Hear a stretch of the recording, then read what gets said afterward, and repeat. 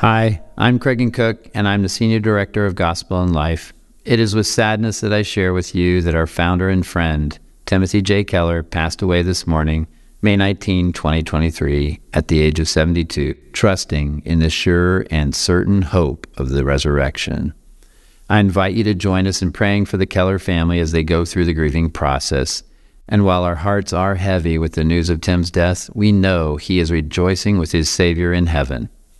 Our spirits are also lifted because of the gospel that Tim so eloquently and regularly preached, that in Christ we have life everlasting, that one day every wrong will be made right, every tear will be wiped away, and we will live with our Savior in the new heavens and new earth.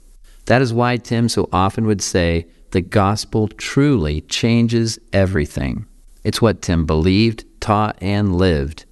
Steve Shackelford, our Redeemer City to City CEO, shared this about Tim.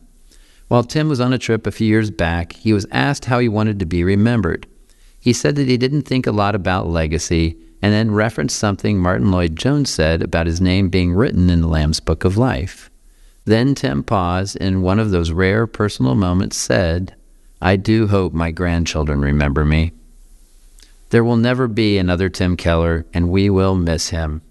We ask for your continued prayers for Kathy and the Keller family and all of us here at Gospel and Life.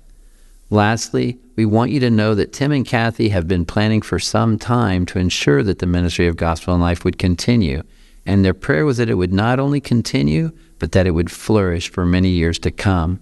At Tim's request, it is our honor to continue the work of Gospel and Life and honor his ministry by continuing to spread the gospel through his teachings, books, and other resources as God leads in the days ahead. On behalf of the Gospel and Life team, join us in giving thanks for Tim's life and testimony, and please continue to pray for the Keller family and this ministry. While we go through a season of temporary sorrow, we are grateful that we have eternal hope in Christ. Thank you.